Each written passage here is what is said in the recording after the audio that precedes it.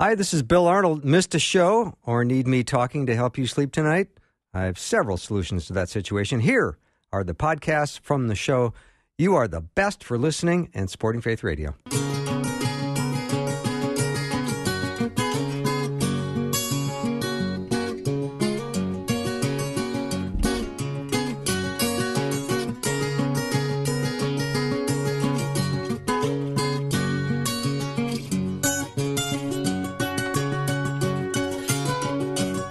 And a warm welcome to Afternoons with me. I'm Bill Arnold. I'm so glad that we have this time together.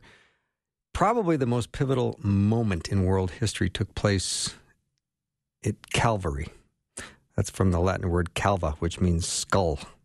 It's that skull-shaped hill in Jerusalem, which was the site of the crucifixion of Jesus. So the sinless Savior of the world, Jesus Christ, was crucified for sin on a Roman cross. And the scriptures talk about this hundreds of years before the event in Isaiah chapter 53.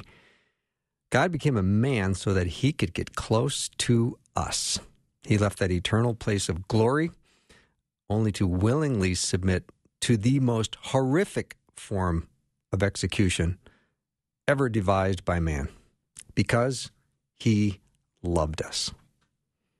I was thinking about that on the way over to work today and thinking how grateful I am that he went and died for our sins and created a way for us to know him personally and have eternal life with him. So when we get down to that topic of death and dying, we have to always find a way to put it into perspective, because the sacrifice that Christ made is the most important moment in world history for a Christian.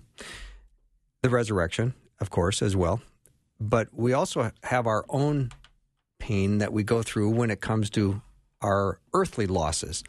I thought, what better person to bring on the show than Dr. Melissa Mork? She is the Department Chair of Psychology, Criminal Justice, and Law Enforcement. She does all kinds of cool things. She also is a very funny person that loves to talk about therapeutic benefits of humor. So she's right up my alley. She likes to talk about grief, and she also teaches an online course, which you can take. And I'm going to find out more about that. Melissa, welcome. Thank you. I'm so happy to be here. Yeah. Now, my memory is very short. Yes. So when you talked about this MOOC course, it sounds like a very weird word, but I know, in fact, it's an acronym. It's an acronym. Tell me again what it stands for. It stands for Massive Open Online Course. It's massive, meaning there's not really a limit to how many people can take it. Yep. Open, so it's open to anyone who wants to enroll. There's no GPA requirement or anything like that. It's online. Lucky for me. And it is a course, nice. Indeed, a college-level course. And people can get college credit. Serious? Western, yeah. And you don't have to pay to do this. I believe there's a slight fee to take the final exam in order to get credit, but it's very nominal. So, and the topic again is what? Navigating grief with humor. Yeah. So we are going to be talking about types of grief and tasks of grief and coping strategies and resilience and humor in grief and meaning and purpose. How do we use this adversity and this suffering to grow in Christ? Mm-hmm. Mm-hmm. And your dad, Bart Bartman. Yes. Good memory. Oh, how do you ever forget the name of Melissa Mork's dad, who is Bart Bartman? Bart Bartman. That's, yeah. Great name. Was he a guy with a good sense of humor? He had a great sense of humor, although his humor was definitely dad humor. Okay. You know, those jokes that would make you roll your eyes, you know? Familiar? Oh, yeah. Yeah. Sure, yeah. Yeah. So my mother was actually much funnier. She was hysterical. Yeah. Yeah. Yeah. So let our listeners know, once again, that your journey involved the loss of your husband, and there was a lot of need for grieving and bereavement, and you had to figure out a way to cope yourself. Yeah. It actually started with my parents. They both passed away when I was in college, and then I had a series of reproductive losses, and a good friend caused her own death by a gunshot. She was my bridesmaid. I've had other friends pass away since then, and then my husband died 3.5 years ago of lung cancer. And it was at my mother's funeral where I had this kind of epiphany because she'd been so funny. The pastor had stopped in the middle of the service and said, I'd like you to each turn to a neighbor and share a favorite story about Trudy. And first there were just, whispers and sniffles, and then there were chuckles and giggles, and then pretty soon there were snorts and guffaws, and these waves of laughter washed over me, and it just felt like such a balm. The Holy Spirit was telling me, you can You're allowed to laugh here. Mm-hmm. It's safe to laugh here. And I was so grateful because that's how I needed to remember her, was she just made me laugh all the time. And if I could laugh about her, then I could get through it.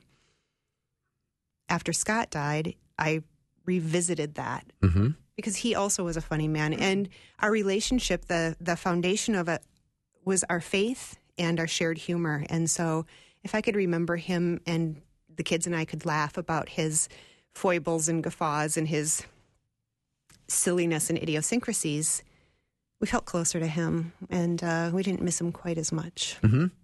So, Melissa, if we were going to ask our listeners a question regarding navigating some of their grief with humor, what would be a good question to ask? Well, I guess the question would be, how has humor helped them? Yeah. And it's not just bereavement over the death of a loved one, but maybe, a relationship breakup or a loss of a job or a dream or any other kind of loss. But there's how's humor helped them? If humor has helped you navigate a loss or a life transition or something that's a pretty big deal, and you can share a couple of sentences, text me what it is, 877-933-2484. I would love to hear how it worked for you and maybe what you did and how you used humor to cope, because it's one of those gifts that God gives us.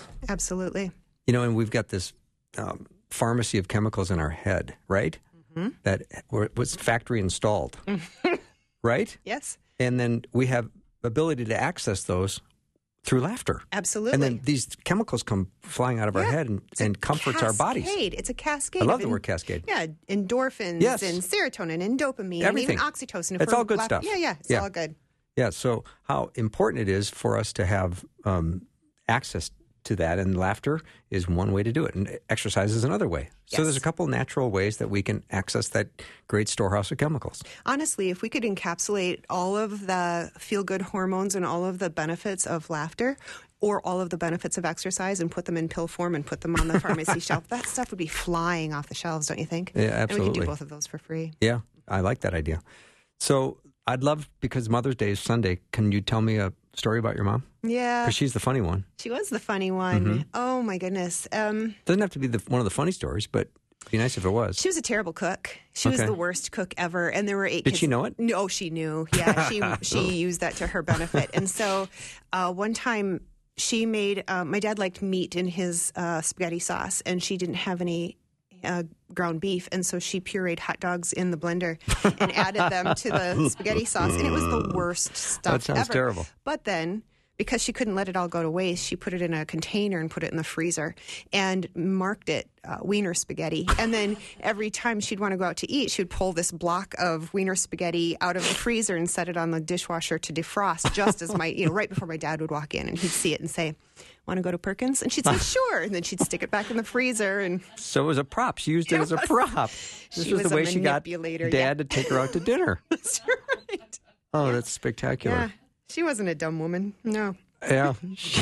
She knew how to work it. How long ago? She passed away when you were in college? 1995. Wow. So that was, it's never, you lose your mom. Yeah, mother loss is really hard. That's the toughie. Mm-hmm. Yep. Yeah. Yeah. And we can't compare. Your grief to my grief. It's always incomparable because it was different nature of relationship, different person, different kind of death. I mean, there are just so many variables that impact the kind of grief we experience. So there's no comparison. But I think the best thing that we can do is say, yeah, that was really hard. Mm-hmm. Melissa, it's interesting when you've got a family of siblings and there's significant loss in the family. It's interesting how siblings will all process grief differently. Yeah. You would think there should be some uniform code in the family. Yeah. Now, we're all going to process this the same, but that's just not true at all. No, just because of dispositional factors and personality factors. And we had different parents. Like my mother was a very different parent to me than she was to my sister, for example. Interesting. Yeah. So it's important that we give each other the space to mourn individually and personally. Yes. Because you can sometimes be mad. Well, they're not very upset. Why aren't they upset? Right. It Right. doesn't feel good. And we see this among couples who've lost a child, that, one spouse will look at the other and say, "You're not displaying it the same way I'm displaying it, therefore you're not feeling it as deeply as I'm feeling it." And it's just such a personal set of responses. So we need to give each other space and grief, or, grace. Mm-hmm. Yeah. So the laughter that you had with your hubby, Steve, Scott, I'm sorry. I've you guys built up a whole library of comedic material that became just very personal to you too. Mm-hmm. So when one of those two players on that leave, there's a big, big, big loss. Yes. Because who gets those jokes? Do your kids? Not really. That's what I mean. They didn't get him when he was alive. Right. Yeah. So there is something that's missing horribly in that department. Yes. But one of the best things about that kind of relationship, and I think every marriage relationship, is the laughter that we bring into that develops such intimacy, you know, and that is something that you grieve heavily when it's gone. Mm-hmm. So the MOOC course, a massive open online course. Massive open online course. Mm-hmm. Is that with a C or a K? It's with a C. Because I would put a K in there because that would just make the word cuter. Yeah, it would look a lot cuter that way, yes. MOOC. Agreed. MOOC. Yeah, MOOC. How do you sign up to do that? Well, enrollment opens Monday, June 7th and closes Sunday, June 20th. And we start the course Monday, June 28th. So they can, go to any of the... Yep. It's on myfaithradio.com. It is on myfaithradio.com, and yep. That's easy. Go to myfaithradio.com and sign up again. Starts June what? June 7th. June 7th. You can register to take this MOOC course taught by Dr. Melissa Mork, Navigating Grief Through Humor. Love it. Yep. Let me take a break. We'll come back. Right now, I've got 0 responses from listeners. I'm not taking that personally. But, sometimes you got to explain how you used humor to get through a tough situation. I can do that. That's not easy to do. We'll be right back.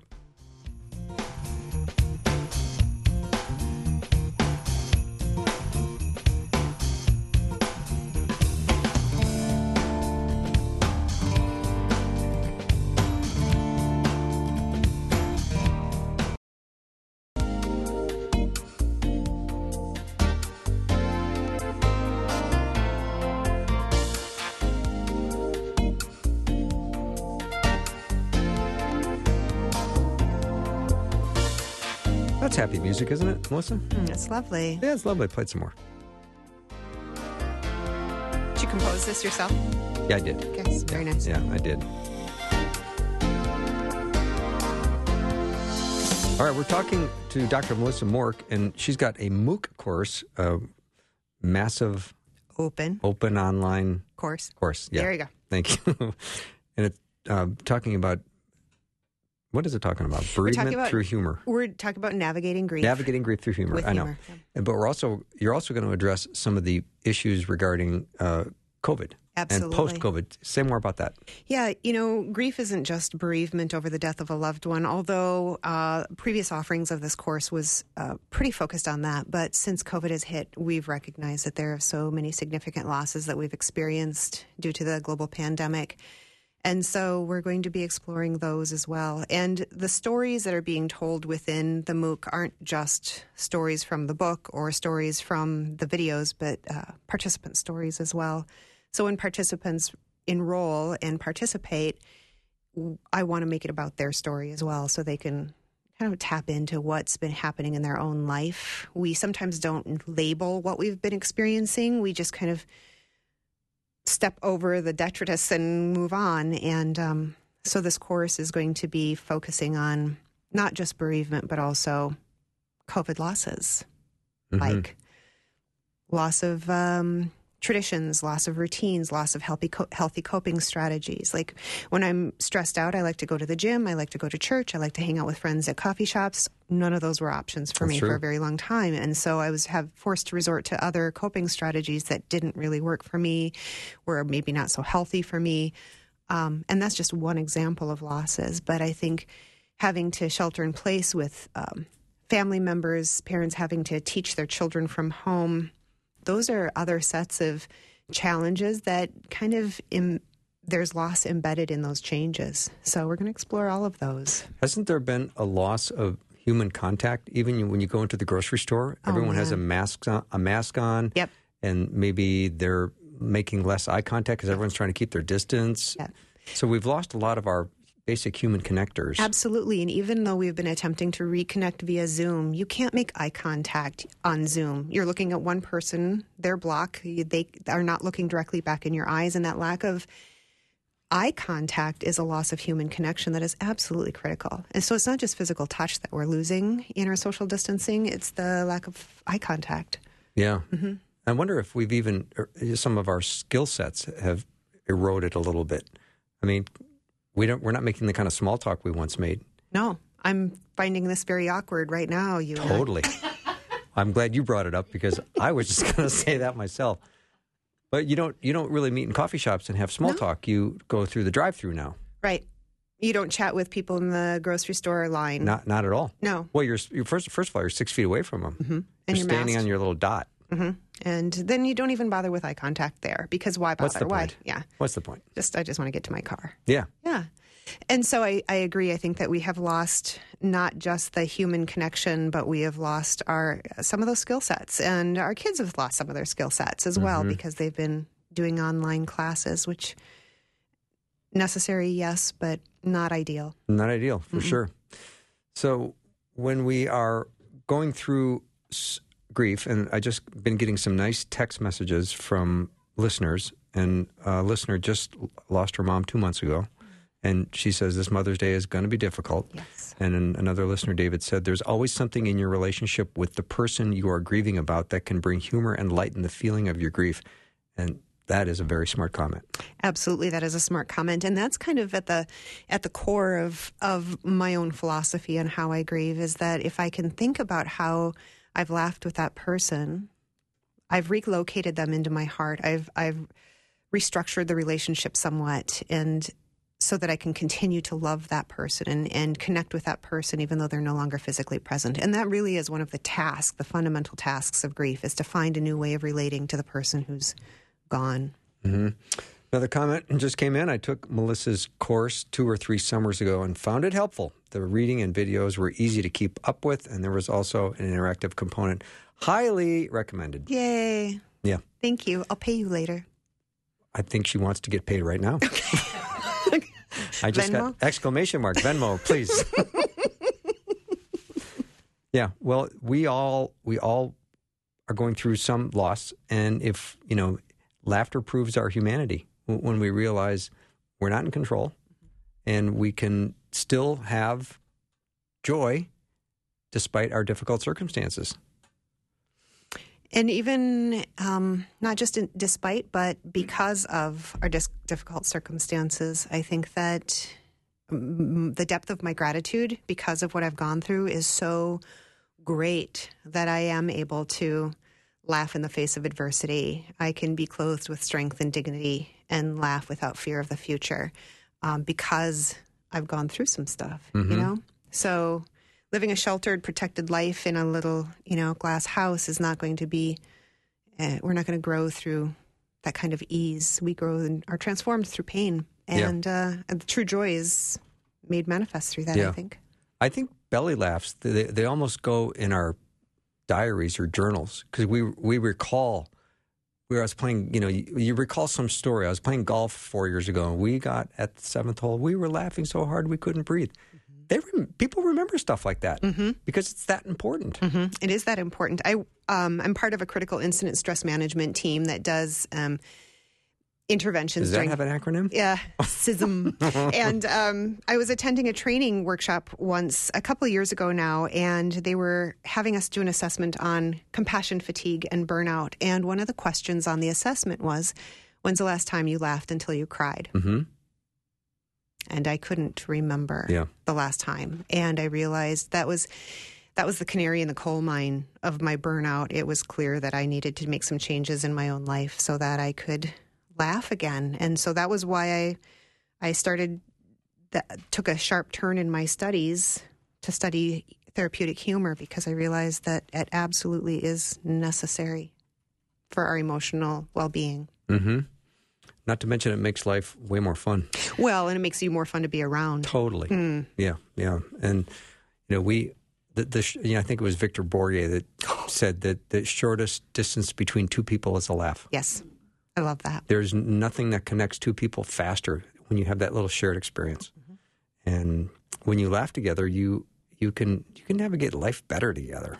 Yeah. Serious? Come on. Absolutely. Yeah. Well, and you can parent better, and you can be a better friend, and you can be a better employee or leader, boss. I mean, it enhances all kinds of relationships, not just the casual ones in the grocery store, but every relationship is enhanced with good humor, healthy humor, not ridicule. And it's important to have friends and people in your life that you can call and say only ridiculous things to.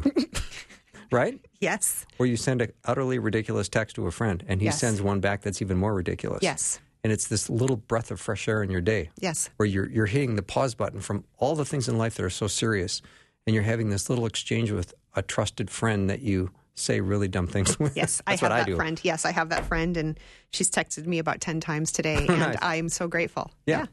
Because it does make it releases some steam, doesn't it? It does. Yeah.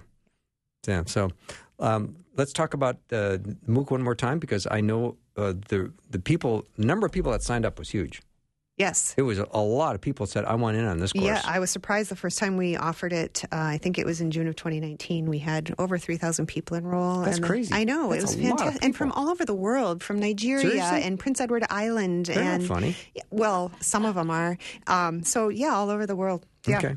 All right. But just to repeat, enrollment opens June 7th and closes June 20th. Okay. And you can head over to myfaithradio.com. Yep. And you can sign up there. Melissa, it's really always fun to have you in studio, and your work here at the University of Northwestern is great. And I know people love your courses. That's what I've heard. Yeah. Yep. Thank you. Still getting lots of text coming in here.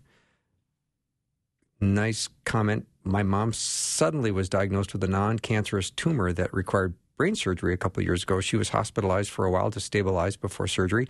My whole family came together with her. We found silliness, dad jokes, and laughter brought wonderful stress relief during that time. Absolutely. Yeah. Yeah, I could see that. It's important. Mm-hmm. It's a big deal. Mm-hmm. Melissa, thanks so much for coming in and talking pleasure. about it. You can head back over to myfaithradio.com, sign up for her course. Registration begins June 7th. We will take a little break, and when we come back, Dr. Greg Headington will continue in our study of the book of John. We're all the way up to lesson number 15 if you're taking notes. And if you listen to Greg, I bet you are taking notes. I know I am. We'll be right back.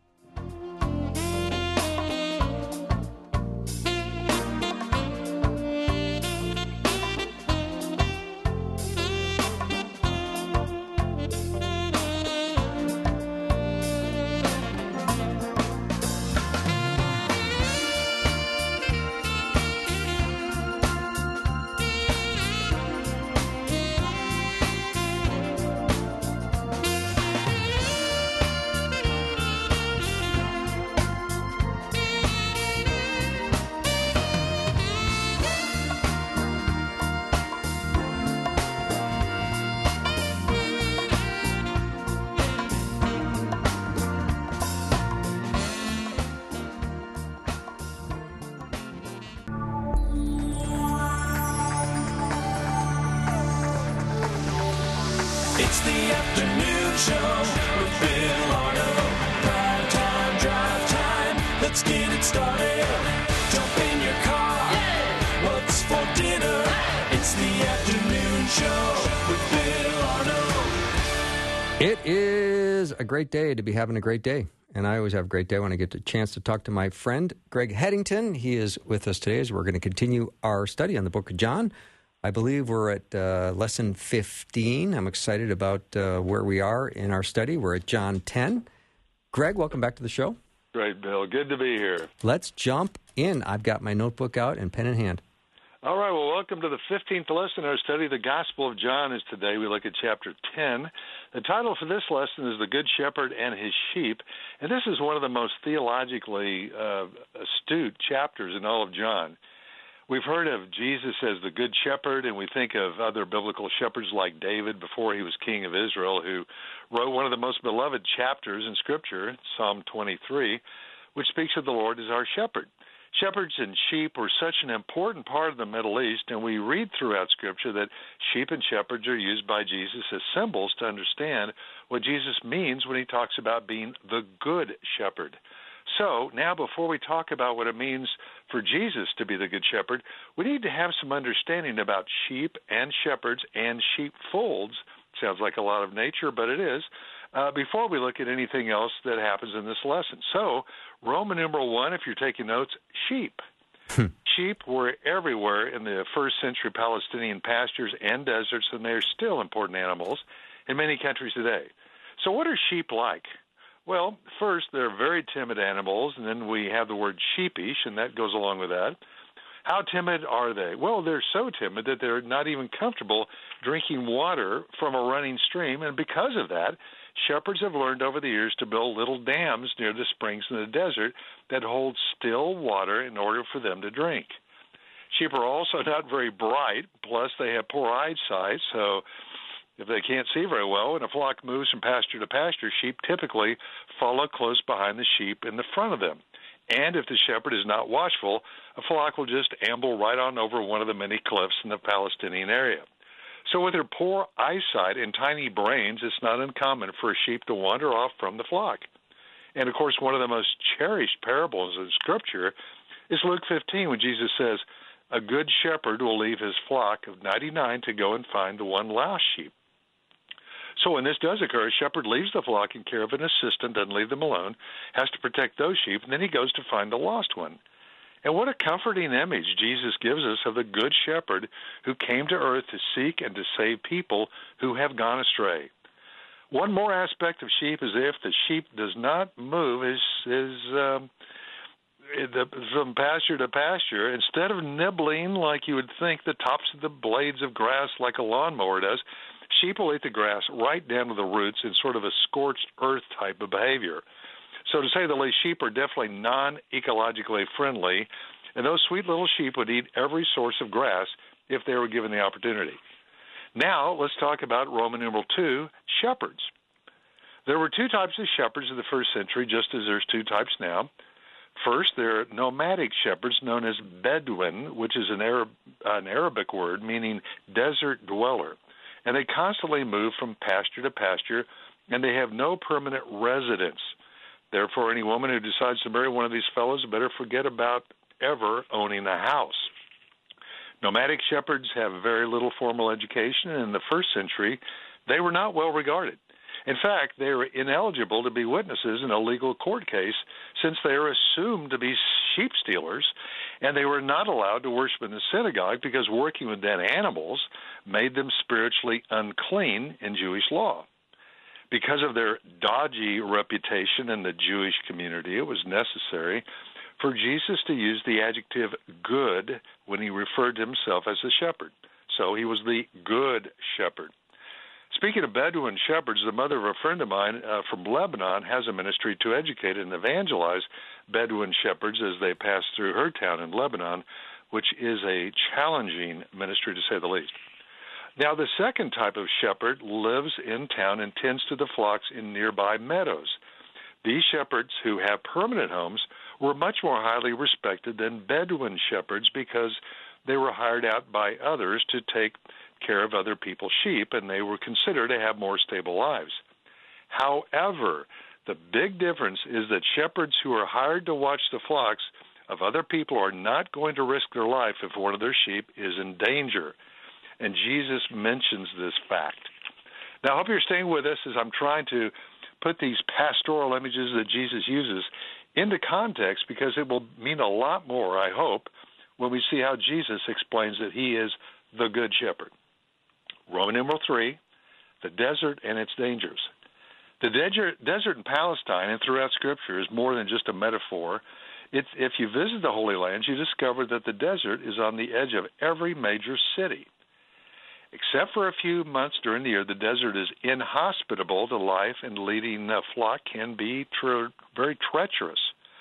And apart from the fact that water and grass is scarce, the presence of wild animals, which include leopards, cheetahs, and wolves, hot days and cold nights, bandits, the rumors of ghosts and demons in the desert, And the desert around Judea also has steep cliffs that drops as far as 1,000 feet in many places. So shepherds carry a 4 to 5 foot long staff with a crook on the end, which is used to manage the flock, but chiefly used as a defense weapon. Also, just like the shepherd boy David in the Old Testament, they sling stones, and they still do today, and the favorite weapon among shepherds is the slingshot, who have an astounding lethal skill with a sling. In fact, when you watch the news, you might see people using their slings sometimes when there's a rebellion going on in the Middle East because they're so accurate. After all, I mean, what else is there to do if you're a shepherd watching sheep graze all day except to practice some of your skills with a slingshot? Now, let's talk about Roman numeral 4, the shepherd and the sheep pen. Although caves and other natural formations were used to protect their sheep, and still are today, shepherds also use sheep pens, also known as sheep folds, the walls of which are made of stones and arranged in a circle or square, and the walls are at least waist high with thorny branches on top, and only one opening in the wall, which is referred to in Scripture as the door, and that's the only entrance and exit. The opening is just narrow enough to count the sheep one by one as they file through at the end of the day, and they're guarded either by thorn bushes or the shepherd, and sometimes his assistant, who either will watch the opening or sleep in the opening to protect the sheep. Again, you're going to talk about Jesus in a little bit. A thief, therefore, would have to climb over the wall to sneak in, but even if he does get inside and knocks out the shepherd, the sheep still would not follow because the sheep only trust and follow the voice of their shepherd. Now, I don't know if you've ever seen one of these YouTube videos of a flock of sheep and their shepherd. It's fascinating. I've seen several where a group of random people are standing outside a fence attempting to call a flock of sheep. One by one, each person tries to call the sheep to them, but the sheep completely ignore them. Finally, the shepherd begins to call them, and you can see one by one how the sheep perk up their heads and begin to trudge toward the sound of the shepherd's voice. All sheep know the sound of the shepherd's voice. It was true in the first century, and it's true today.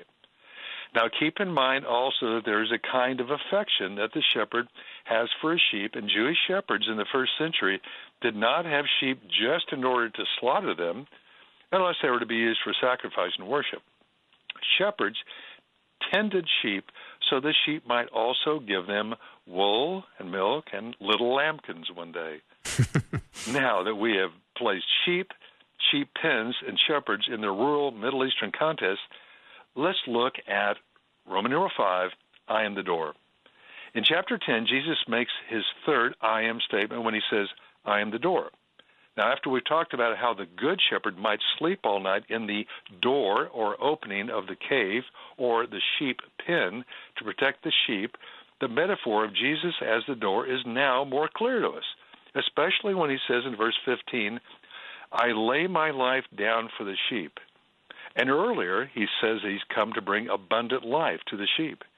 Now, we understand that to mean Jesus not only gives his life for us in his death, but he also gives his life to us in abundance and fullness right now through his Holy Spirit.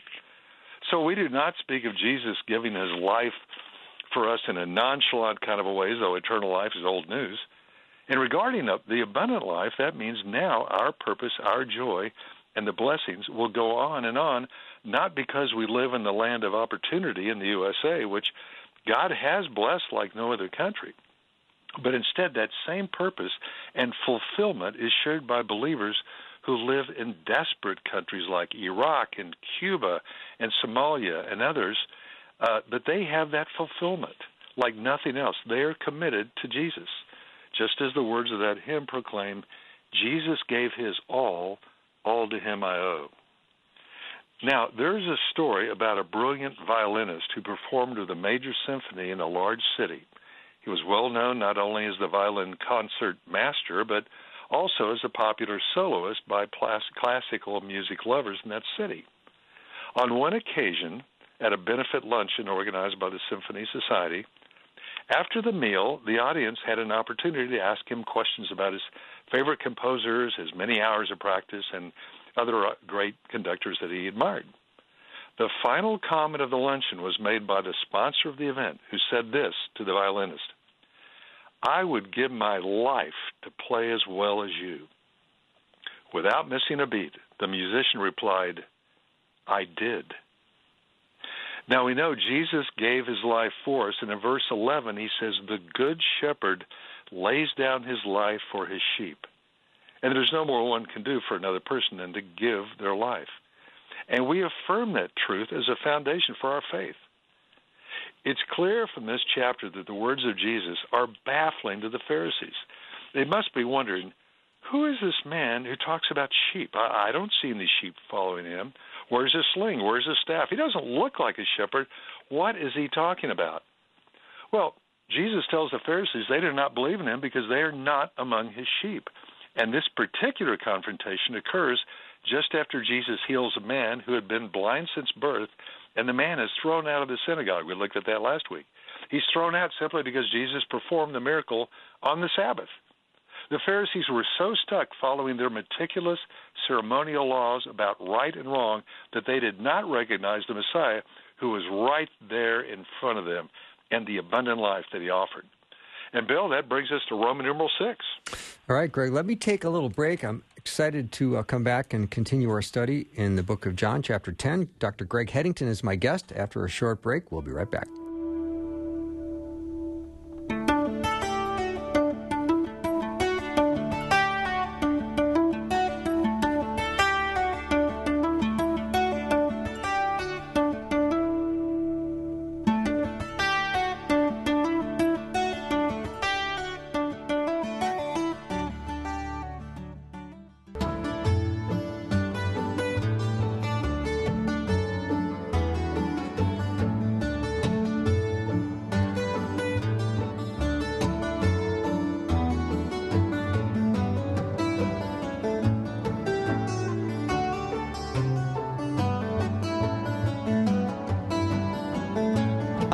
Loving our study of the book of John with Dr. Greg Headington. I wonder if you are enjoying it as much as I am. See, I can see a lot of people nodding their head yes right now. I see those nodded Do you see heads. that? That's very nice. It's very, very flattering, isn't it? It is. I feel very affirmed. Good. Let's continue our study in the book of John. We're still in lesson 15, and I think we just heading into Roman numeral number 6. That's right, Roman numeral 6. And now we're getting into Jesus. You've heard about sheepfolds and shepherds, so we're going to get in. Now Jesus talks about, I am the good shepherd. So this is the fourth I am statement in this gospel. We know what a good shepherd is now because we've just described it, but there is one chapter in Scripture that also describes it. Psalm 23, one of the most beloved and beautiful chapters of poetry and of theology in Scripture for centuries, but it's also an excellent description of the good and competent shepherd. Here are a few verses of the 23rd Psalm, and as we hear the words, let's remember that for someone to operate as a good shepherd in that difficult environment in which they lived was not easy, as we've talked about, with all the dangers. And so we're even more thankful that the Lord is our good shepherd. So here we go, a few verses from Psalm 23. The Lord is my shepherd, I shall not want. In other words, the sheep are content, and this means because of Jesus, we have the essentials for leading a life with purpose. He makes me to lie down in green pastures. So, just as he leads the sheep to food, he provides for us. He leads me beside still waters. He restores our soul. Well, we know sheep are fearful of running water, so they are led to calm, still waters. By the way, Bill, every time I hear still water, I actually went to university in Stillwater. It was Oklahoma, but I don't think there's any association between that and Psalm 23. I don't think. I don't believe there is either. I've never checked, but I'm just throwing it out. Okay, I'm sorry to break away. I hope it's not being sacrilegious there. Oh, no. For us, even though our life may be turbulent, Jesus gives us peace that passes understanding. He leads me in paths of righteousness for his name's sake, which means sheep are led along safe paths. For us, Jesus faithfully leads us in the correct moral direction for our benefit and to preserve his reputation and to be true to his word, and it keeps us safe. Now, I'm not going to go on and on. I mean, it's probably a psalm we ought to read more often, but I won't comment on any further regarding how the good shepherd in the fields applies his skills to care for his sheep, or how our good shepherd cares for us. But we have to admit that God does not always lead us into green pastures or beside still water. There's that still water once again. So even though the Lord provides for us, he does sometimes lead us through dangerous times and into the deep ravines of life, referred to in Psalm 23 as the valley of the shadow of death. Now, that may mean physical death, or it may refer to the same Hebrew word, also translated as deep darkness. Now, in Palestine, when a shepherd is in his fields and encounters deep darkness, that could be simply an unknown area. It could be the sun's going down, but he's not sure what danger he's going to meet. Is it going to be bandits? Is it going to be wild animals? Is it going to be another drop-off of 1,000 feet? Yet when the believer confronts deep darkness, we are assured of the presence of the Good Shepherd who will not leave us, and so we need not fear. One of the joys of studying and not just reading Scripture is that we learn to not automatically apply all verses to our own situations before we first consider them in context. And I'll give you an example. One of these verses, directly taken out of context in chapter 10, is often used to teach that the sheepfold is heaven, and those who try to crawl in by any other way than faith in Christ are destined to fail, and that is true.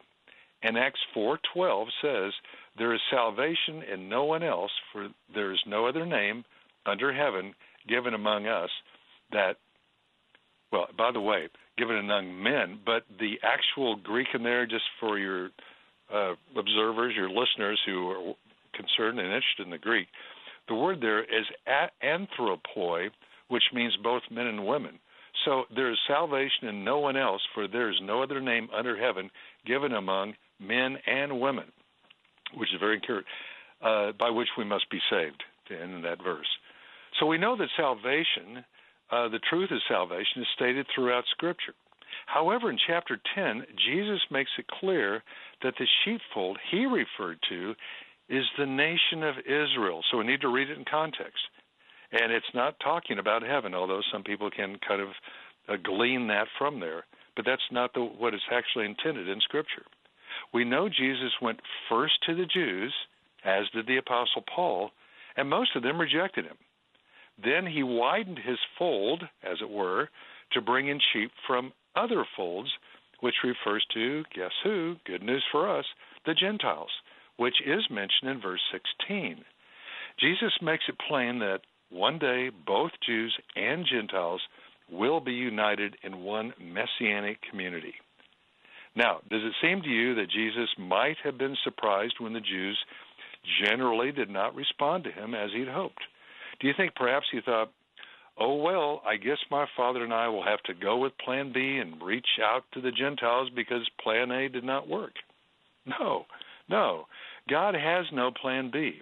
It's all plan A. We don't always understand it, but in God's sovereignty, Jesus' idea of reaching out to the Gentiles was always part of his providential plan because he is in control over all things in the universe, even while much of it remains a mystery this side of eternity. Now, Roman numeral 7, wandering sheep. Well, just like sheep, we tend to wander off spiritually from the Lord all the time because, well, we're encouraged, not by good things usually, but by a fallen world to live faithfully for our Lord. It's hard to do. We just don't get that encouragement during the day. I mean, you know what I mean. We cannot escape from hearing the lies of false shepherds and others in messages from our media, commercials, entertainment, and even our friends. I mean, we struggle to trust the Lord, and I'm constantly concerned about the sources from where we, and especially our youth, receive guidance. For example, the Barna Research Group, which tracks the cultural and religious trends of Americans, conducted a study in which they asked high school students where they would turn first in times of tension, confusion, or crisis. Here's the results. The mothers of those teenagers came in around number 11 on the survey, and their fathers ranked about number 25.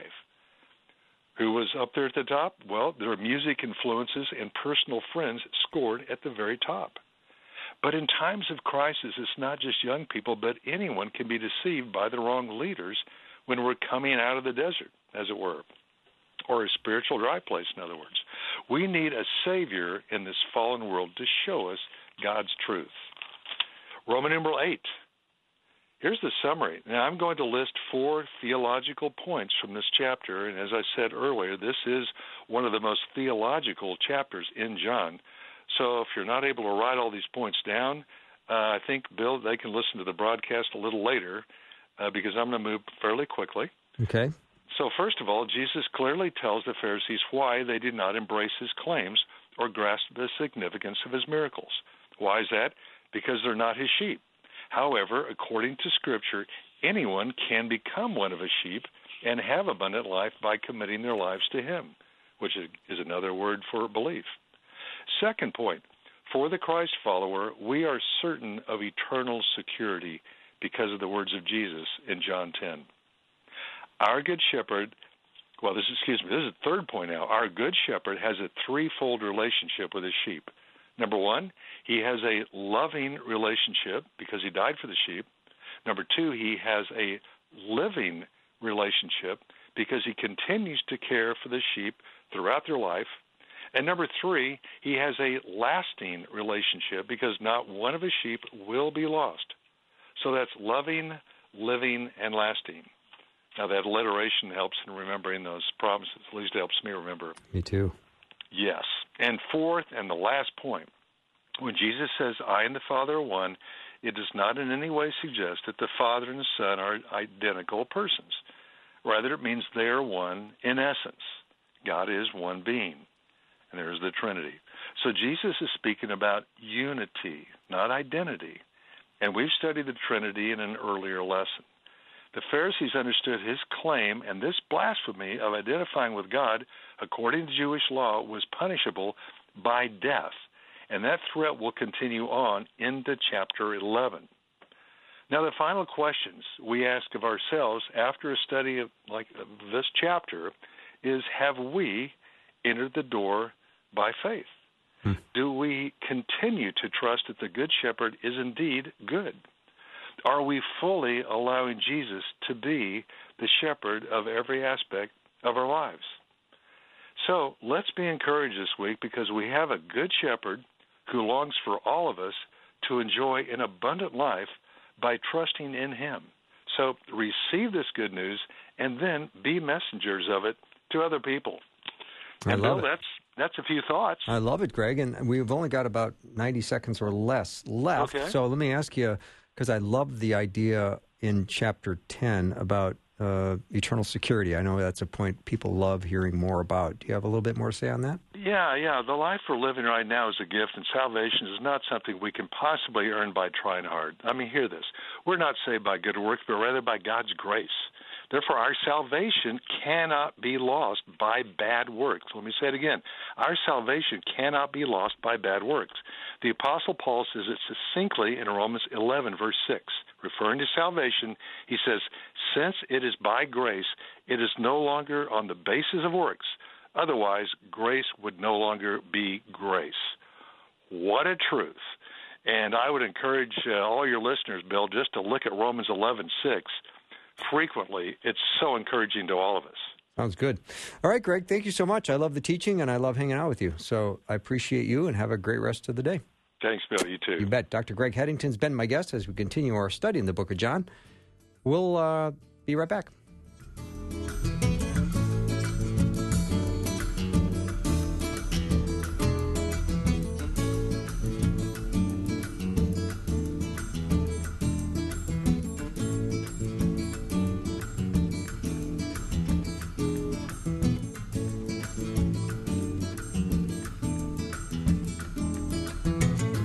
Thanks for listening. Programming like this is made available through your support. Information available at myfaithradio.com.